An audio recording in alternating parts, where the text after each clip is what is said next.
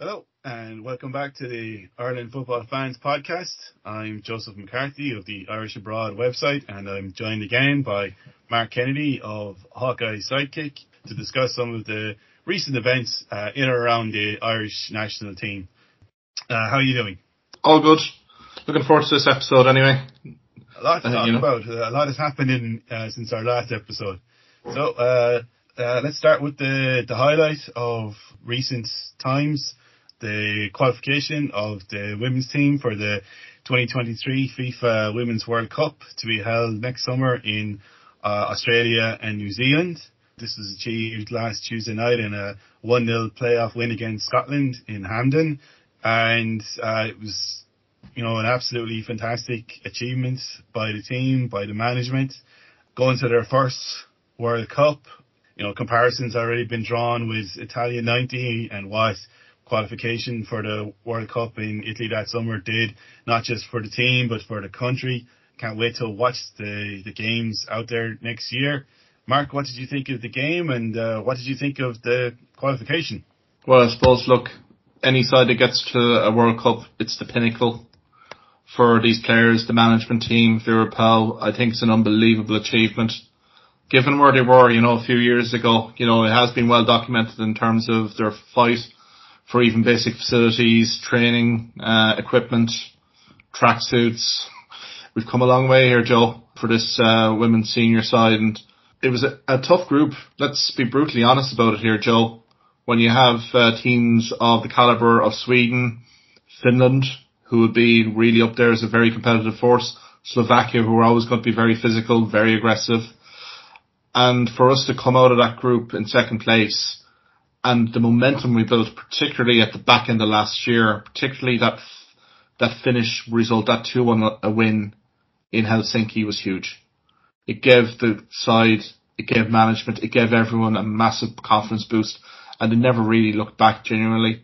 I suppose in terms of the game, answering your question, Scotland had come into this game on the back of that 1-0 win against Austria, and Joe, we'd watched the Euros in the summer, and that Austrian side really did impress me against England, particularly in that group, and ran Germany very close. So for Scotland to beat Austria in the manner they did, their calibre, their stock value rose significantly. And the playoff itself, it was your classic playoff. It ebbed and flowed. Scotland will probably rue that penalty miss in the opening half.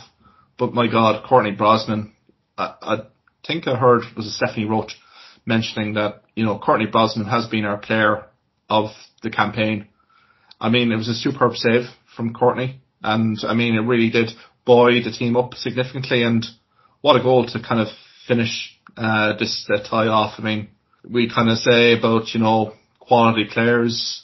Denise O'Sullivan is that an absolute diamond in our midfield, and what a pass to Amber Barrett. And considering the week last week and this week in Donegal, I thought it was very fitting that Amber Barrett was the player to basically score that goal. I thought it was a phenomenal first touch, and the finish was instinctively brilliant. And in fairness to Ireland, Joe, I think, correct me if I'm wrong, but defensively we weren't really posed a threat, really. Granted, Scotland had crosses, but I never felt at any given point here that Scotland were really going to break us down. I think everything from a Republic of Ireland's standpoint, was on par, particularly in that second half performance. A lot of people have been saying that the team play a very defensive brand of football, but the fact of the matter is that we have very good defenders in that team. Louise Quinn played all across Europe, wins absolutely everything in the air. Nia Fahy, experienced defender, played for Chelsea, captaining Liverpool, captained them to the championship title in England last season and playing in the Women's Super League this season. We have really good defenders. You play to your strengths in this game. If we have to play defensive football, then we have to play defensive football. We've got Katie McCabe and Denise O'Sullivan in midfield who are capable of creating something out of absolutely nothing. And Amber Barrett, when she came on, she had told the manager that she was going to score, and she did. We should also give a mention to Heather Payne, who ran absolutely tirelessly throughout the first half and the second half before she made way for Barrett, ploughed that lonely furrow up front, but gave Scotland a lot to think about. I know that Scotland had the majority of the possession, but you expect that from the side playing at home. You know that they're going to have more of the ball than you are. You're going to have to work hard while they're in possession, and you're going to have to make the best of the chances that are presented to you when you have the ball, which is exactly what we did. Other than the penalty, I didn't think they had any great chance to score.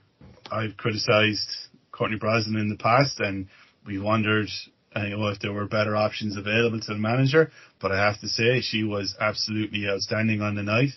The penalty save, I don't think that was an accident either. I don't think that I don't think she guessed the side. I think she knew exactly where that ball was going from the research that had been done in the build-up to the game. And, and against a player of the quality of Weir, there's no margin for error, but she made that save look absolutely simple and an absolute textbook save from a penalty, pushing it away from the goal, don't give him any chance from the follow-up. And she bookended her performance with the save at the beginning of or early in the first half, and at the end of the second half, one of the great examples of shithousery in modern international football, where instead of taking a free kick when she knew it was a free kick, she took a kick out and was ordered to actually, take the ball back and put it down and take a free. It's the kind of thing that when a player on your team does it, you love to see it, but I'd say the Scotland players and fans were spitting feathers after it. Totally. But good gamesmanship there. But I suppose going back to the players here, now we haven't talked about Vera Pauw. We'll talk about her in a few minutes, but I'm delighted for so many of these, ladies that have literally the caps, 112 caps for Anya O'Gorman, playing with Peamount United. And let's remember, Joe, in the Scottish game, due to injuries, Anya O'Gorman played a more advanced role on Wednesday night. It was really impressive performance from her. Maybe unlucky with the header from Katie McCabe's cross in the opening period, and also that sharp turn and shot was very lively, had posed serious threats along with Heather Payne, particularly. As you said, Heather Payne really ran every blade of grass, to be honest. But also, the likes of Diane Caldwell. We mentioned Louise Quinn. I thought Diane Caldwell, she's an iconic defender for me.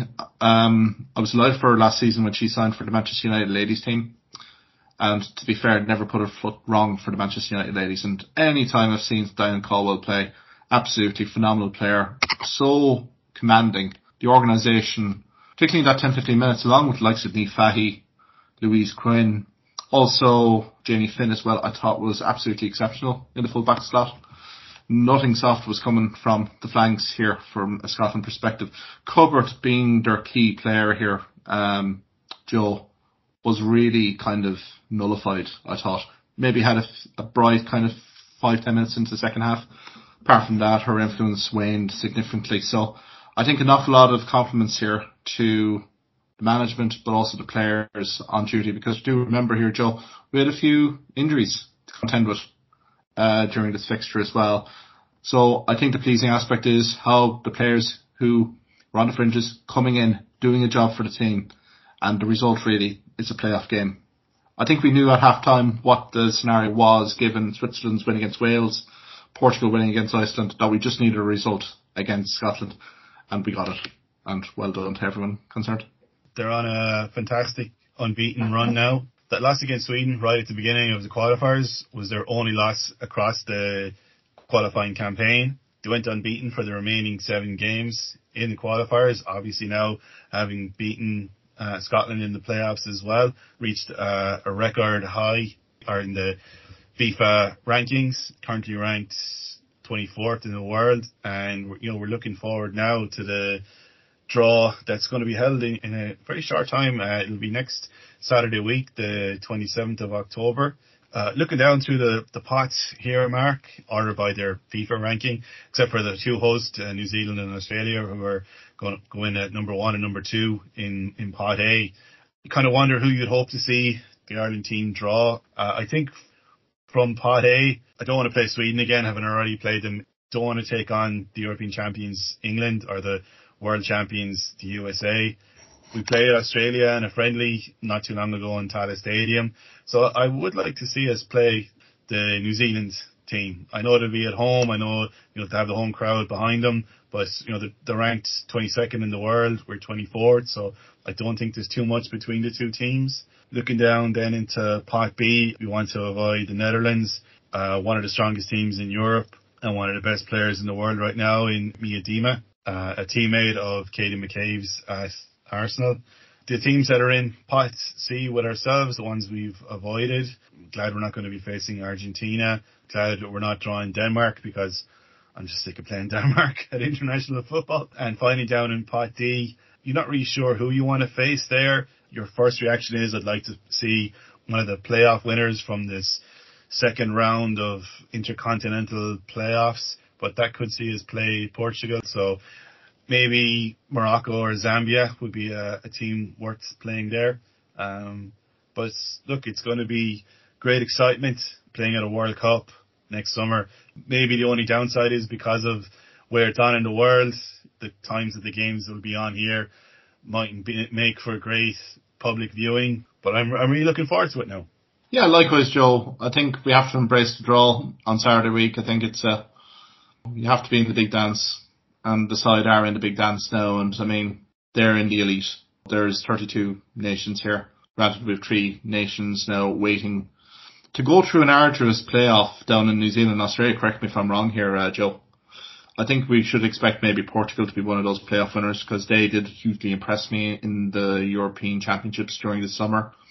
That could be a sleeper and Pop D that I would like to avoid. But I would be with you here, Joe. It might be advantageous getting in New Zealand. Now, we have faced Australia before. I'm just thinking of Australia, Kerr, the striker from Chelsea, phenomenal talent. They did pose Republic of Ireland an awful lot of questions in that Tala friendly. So, but again, there's nothing going to be soft here, particularly the likes of the States, Sweden, Germany.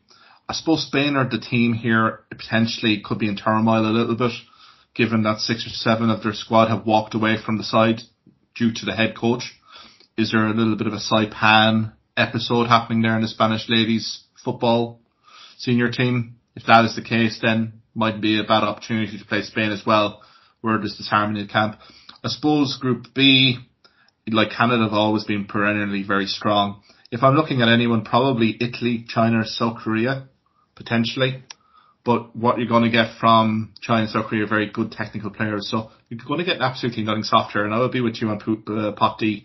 Maybe one of the African teams like South Africa, maybe Morocco or Zambia here would be quite nice. But Portugal we have to avoid because I think Portugal could be a real dark horse here. They're building a very nice side.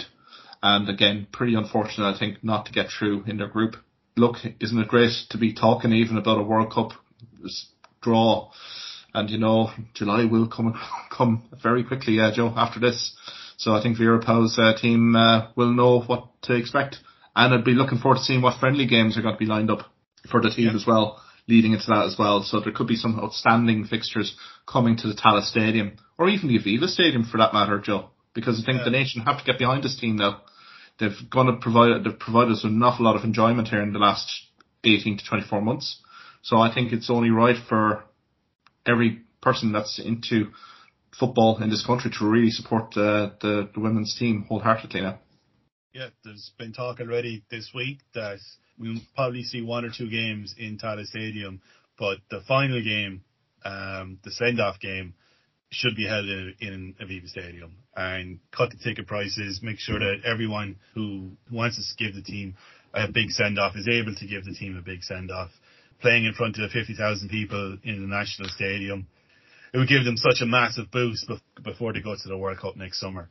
And you think that Australia and New Zealand is one of these places where there's a massive Irish diaspora. When we see whenever the rugby team go on tour there, or the International Rules Series is held in Australia, the support they get from the Irish expats and second generation people who've maybe never even set foot in Ireland, but have grown up with Irish parents and are resolutely Irish themselves.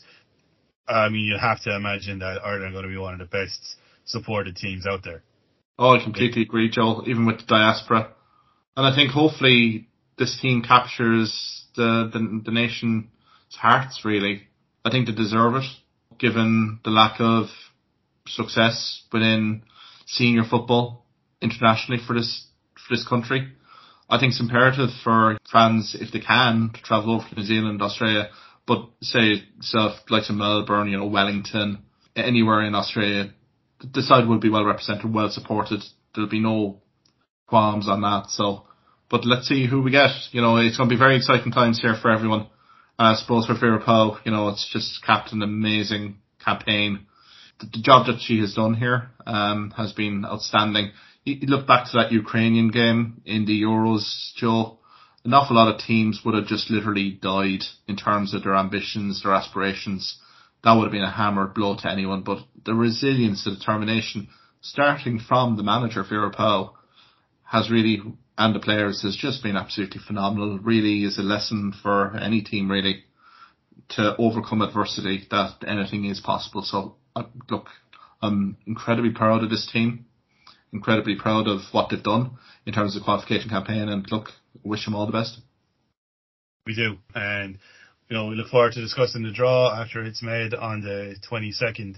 Speaking of draws, the draw for UEFA Euro 2024 in Germany was held for the men's team last week, and I don't think it could have gone worse for the Ireland team, for Stephen Kenny's players.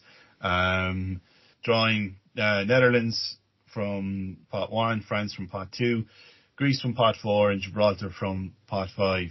Before the draw was made, people were talking about, you know, dream draws and nightmare draws. I don't think it really mattered who came out of the first pot. It was always going to be tough, but the Dutch they're a power in world football, some of the best players in the world. You know, a team that we've played 20 times and only managed 7 wins competitively. We've played them 11 times and won twice. The memorable win in 2001 on the road to Japan and South Korea, the playoff in 1995 at Anfield, some huge games against the Dutch, and we've only managed to beat them competitively twice. Looking down through the teams in the second pot, France and England were the 2 teams that we wanted to avoid, and we drew the French. You know, the top-ranked scene in pot 2, some of the best players in the world, in Mbappe, a striker who just seems to score at will, just class all across the pitch. Another team that will be going to the World Cup in November with aspirations of coming home with the trophy. You know, we've a similar record to the Dutch against the French sides. We've played them 17 times and won 4. And if you want to look at it from a competitive point of view, we've played them 13 times and won 3. So whatever about the current players, the current squads representing France and the Netherlands, history is very much against us. We've never played Greece in a competitive international. We have faced them 3 times. We've drawn once and lost twice. You know, there's another monkey that we have to get off our back. We have to get rid of that, you know, duck egg in the win column against the Greeks. Maybe it'll come in the home game next October, but the fixture computer decided in its infinite wisdom that we would play the Greeks in Greece in June at the height of the summer, which will bring back memories of Steve Staunton's baseball cap in Florida. And finally, Gibraltar, who we've played 4 times and beaten 4 times. Look, Mark, it couldn't have gone worse. I genuinely don't think it could have gone worse. Yeah. Joe, take a few deep breaths there. I can feel your desperation there. I suppose the only positive I can really kind of put here is that at least we kind of know what to expect. We won't be going into any of these games really. Even for Gibraltar, you know, we have to treat everyone with huge amount of respect. The only thing I would say, Netherlands and France in Qatar in December, there will be a turnover of players.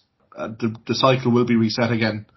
So from a Netherlands perspective, Louis van Gaal departs and Ronald Koeman gets another crack at the Netherlands national job. I'm just looking at the age profile of Netherlands here. There's a few guys here kind of nearing kind of the end of their international careers. Now, you could say Pasveer is probably a late bloomer here at 38 with Ajax, but you do have some outfield players here, like Virgil van Dijk, 31, Danny Blind, 32, and De Roon, 31, Weghorst, 30. So guys like that may have to decide whether they're going to commit here.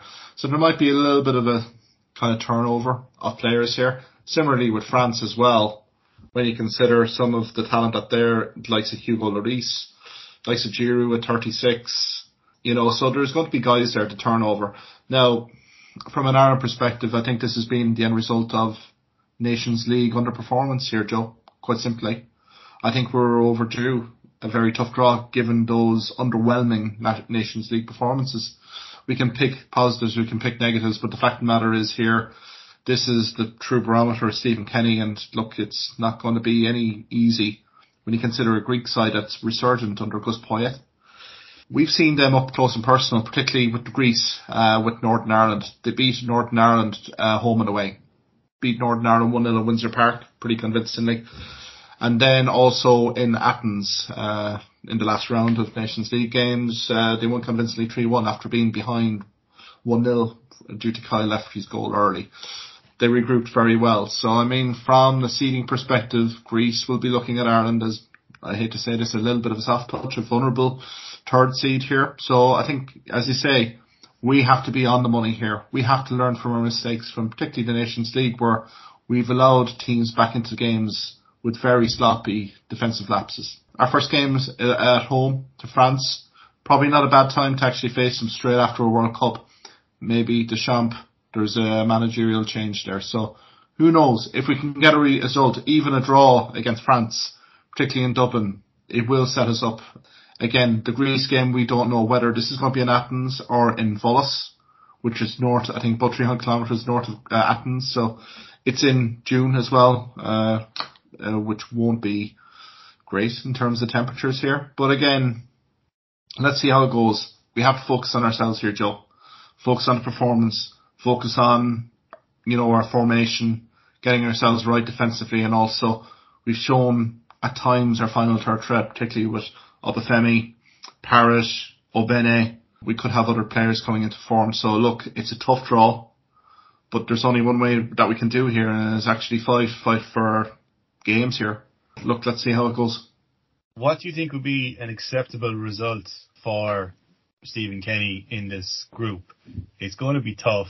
If the pressure is basically already on him, I genuinely think the best we can hope for here is third. But do you think finishing fourth could cost him his job? Quite possibly, I think, Joe. He's been given sufficient time now to really run the rule over the squad, what he has. We do have underage talent coming through the under-21s as well. I'd be expecting the likes of Conor Coventry, Will Smallbone, guys of that stature to be coming into that midfield area particularly. Again, look at the fixture list. They're at home to France. If we catch France on a good night here, quite possibly could get a draw. Now, the two key games I can see right now are Greece away, and then their Gibraltar game on the 19th of June on round 3 is a key one. That could potentially be save our job again from a Stephen Kenny perspective. Again, we have that September 7th and 10th where it's France away, Netherlands at home. They're very daunting. Again, I would say, objective-wise, be competitive. Finish third at least, at very minimum. And maybe one of the other teams, France and Netherlands, have a very indifferent campaign. We're kind of hoping for other teams to step up here, I would think, just given on form, given on the current squad capabilities. So, yeah, I think if he finishes fourth here, Joe, it's really kind of signalling the end for Stephen Kenny, unfortunately. Yeah, I'd have to agree with you. Before the Nations League campaign kicked off, I think he made a rod for his own back by saying that he was going into the campaign with the ambition of winning the group, and then lost the opening two games. I don't think he's going to say that ahead of this group, which kicks off in March. I think his ambition has to be to obviously take 6 points against Gibraltar. I think a minimum of 4 points against Greece, because if we lose to them, we're probably going to, either game to them, we're probably going to finish behind them. And then whatever we can get against the Netherlands and France. It's going to be really tough. It's, I think, one of the toughest groups ever. I think, the last time we faced two teams of this caliber in a qualifying campaign was probably the 2002 World Cup. Indeed. Portugal and the Netherlands again. But it brought the best out of the players. Yeah, that's the only thing, Joe, I would think. Against France and the Netherlands, historically, the Republic of Ireland have really kind of acquitted themselves well against the French and the Dutch as well. So, we've kind of shown in spades, in patches here, particularly against Serbia at home, Portugal at home, Portugal away in the previous qualification campaigns that we are capable of performing above to our level, because then we have problems then trying to break down the Gibraltars of this, stature, and maybe kind of Greece to that effect. So look, if we're defensively compact against France, there may be a chance there, particularly in the 27th. We're going to have to take points off either France or the Netherlands. I know that's a lofty ambition right now, but why can't it not be the 27th of March 2023 in the Aviva Stadium? I think, the team has to kind of get on the right footing here.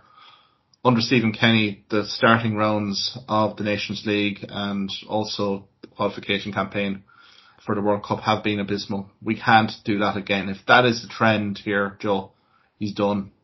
So I think from that perspective, let's get a packed house in for the Aviva, France in town, and really see what France are about. And let's kind of give a good account of ourselves and then set ourselves up for that Greece game. Because I have watched Greece, particularly in those Northern Ireland games, and they do give you chances. They are a lovely football side, particularly with Gus Poyet. It's very much high tempo, getting out the flanks, putting crosses in. Whereas before, Greece were very technical, really going down through the middle.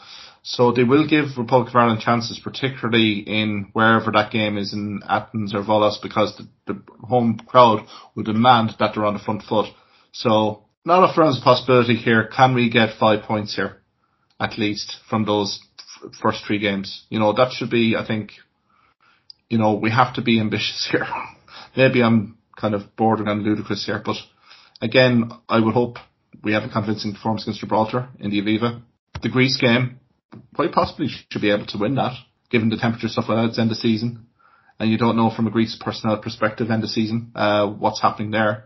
So if we can get maybe 6 points, 5-6 points out of those first 3 games, I think it does set us up well for September. Now again, the Dutch, we're just having to gauge after the World Cup here as well, Joe. France and Netherlands are going to turn over players here. Very marquee players are going to retire. So then it's a case of, is there a transitional period for France and Netherlands? That's our only hope here, I would think here, Joe. Otherwise, I think we're going to be kind of in a little bit spot of bother, I think, if our performance levels aren't up to it. Yeah. We could be hoping for a Croatia-style hangover from the World Cup when Absolutely. we face France after the World Cup. The first game in the group, which will be their first international after the tournament in Qatar, will be the Dutch at home, followed by facing us in Dublin. So there's a possibility that, if the tournament in Qatar does go very well and the players come back exhausted, that their performance in the 2 games might not be up to their usual standards. We'll wait and see there.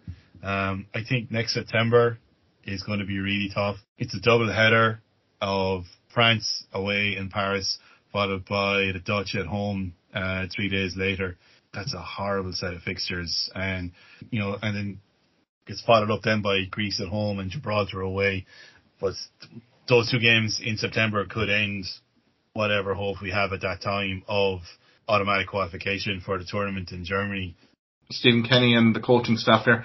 And I sincerely hope, Joe, that there's another coach on the lineup in the ticket by the time March comes around, because I think the coaching setup has been exposed, particularly with the departure of John Hughes and also Anthony Barry to that certain extent. So yeah, I think we're going to have to rotate the squad, particularly in those September internationals.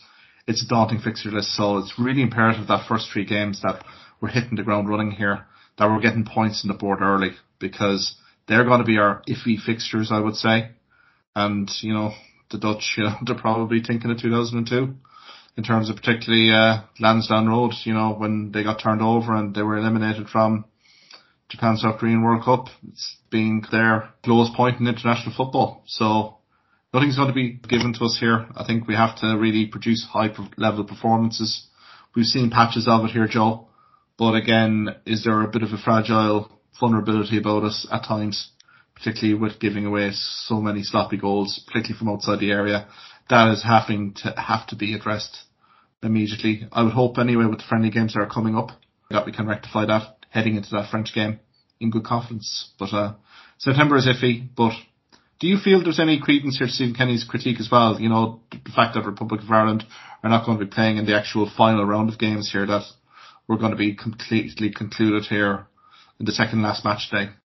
No, I mean, the fact that it's us is disappointing, but one team was always going to miss out on the last match day, and it just happens to be us. You could argue that not playing on the opening game, the opening match day on the 24th of March, is an advantage to us because the players will be coming into that second match day fresh, whereas every other team will have played one game and won't be at 100% going into their second game. So you got to take the rough with the smooth, and there's a lot of rough in this group. Yeah.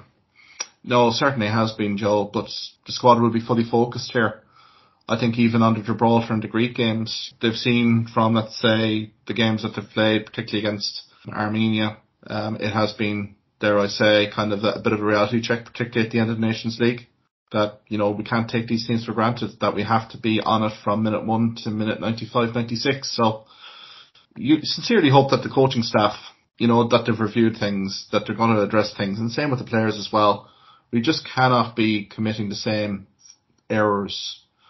If that is the case, then you have to look at the coaching staff to see what's happening here. So, and I think the FAI chief exec, the board, will be kind of maybe looking at that as well. If we're kind of seeing the same kind of trends, again, they're going to stay patient, Stephen Kenny here, and particularly the backroom staff. But I think we need to kind of see that progression here from Republic of Ireland. Even if we don't qualify from the group, I think we need to see progression here, definitely in terms of our performances, in terms of our defensive shape, in terms of our concentration.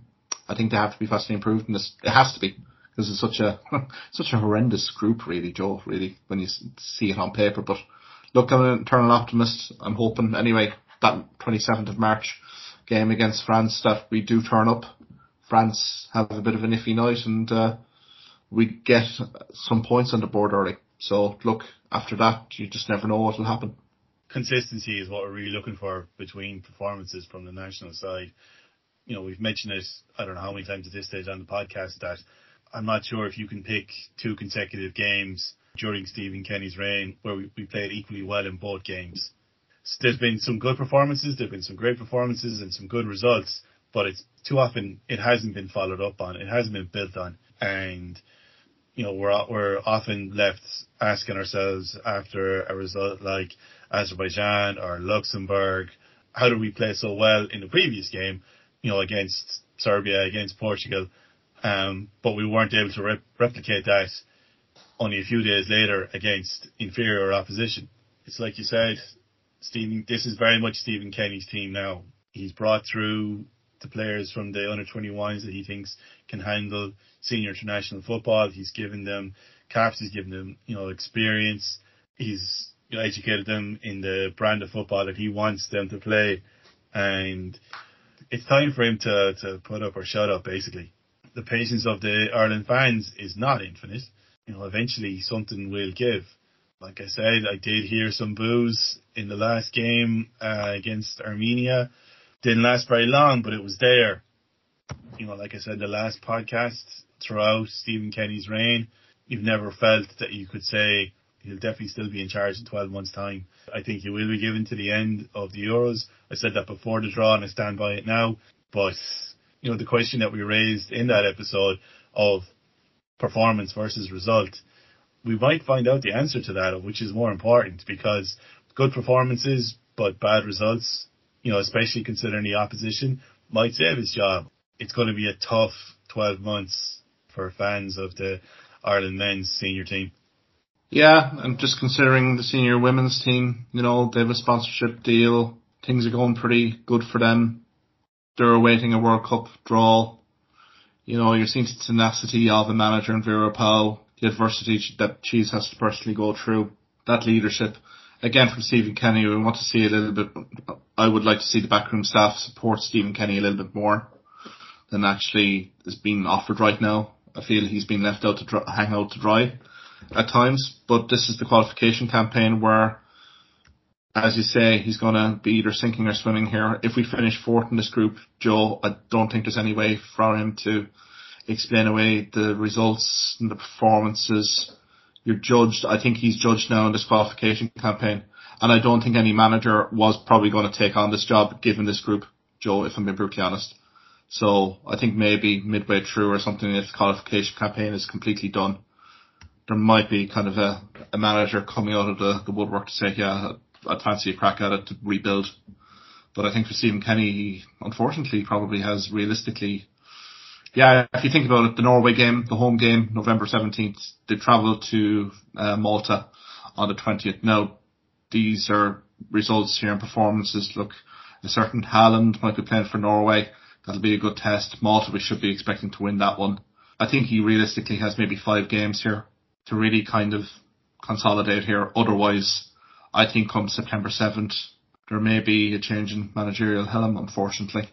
I think the first 3 games of the qualification campaign are going to be make or break for him. As always, we live in interesting times in Irish international football. I'd like to thank Mark again for joining me in this episode to discuss the women's team qualifying for the World Cup in Australia and New Zealand next year.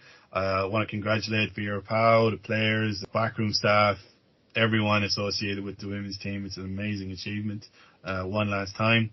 And also going through the men's qualifying group for Euro 2024 in Germany. You know, even calling it the group of death is probably being generous.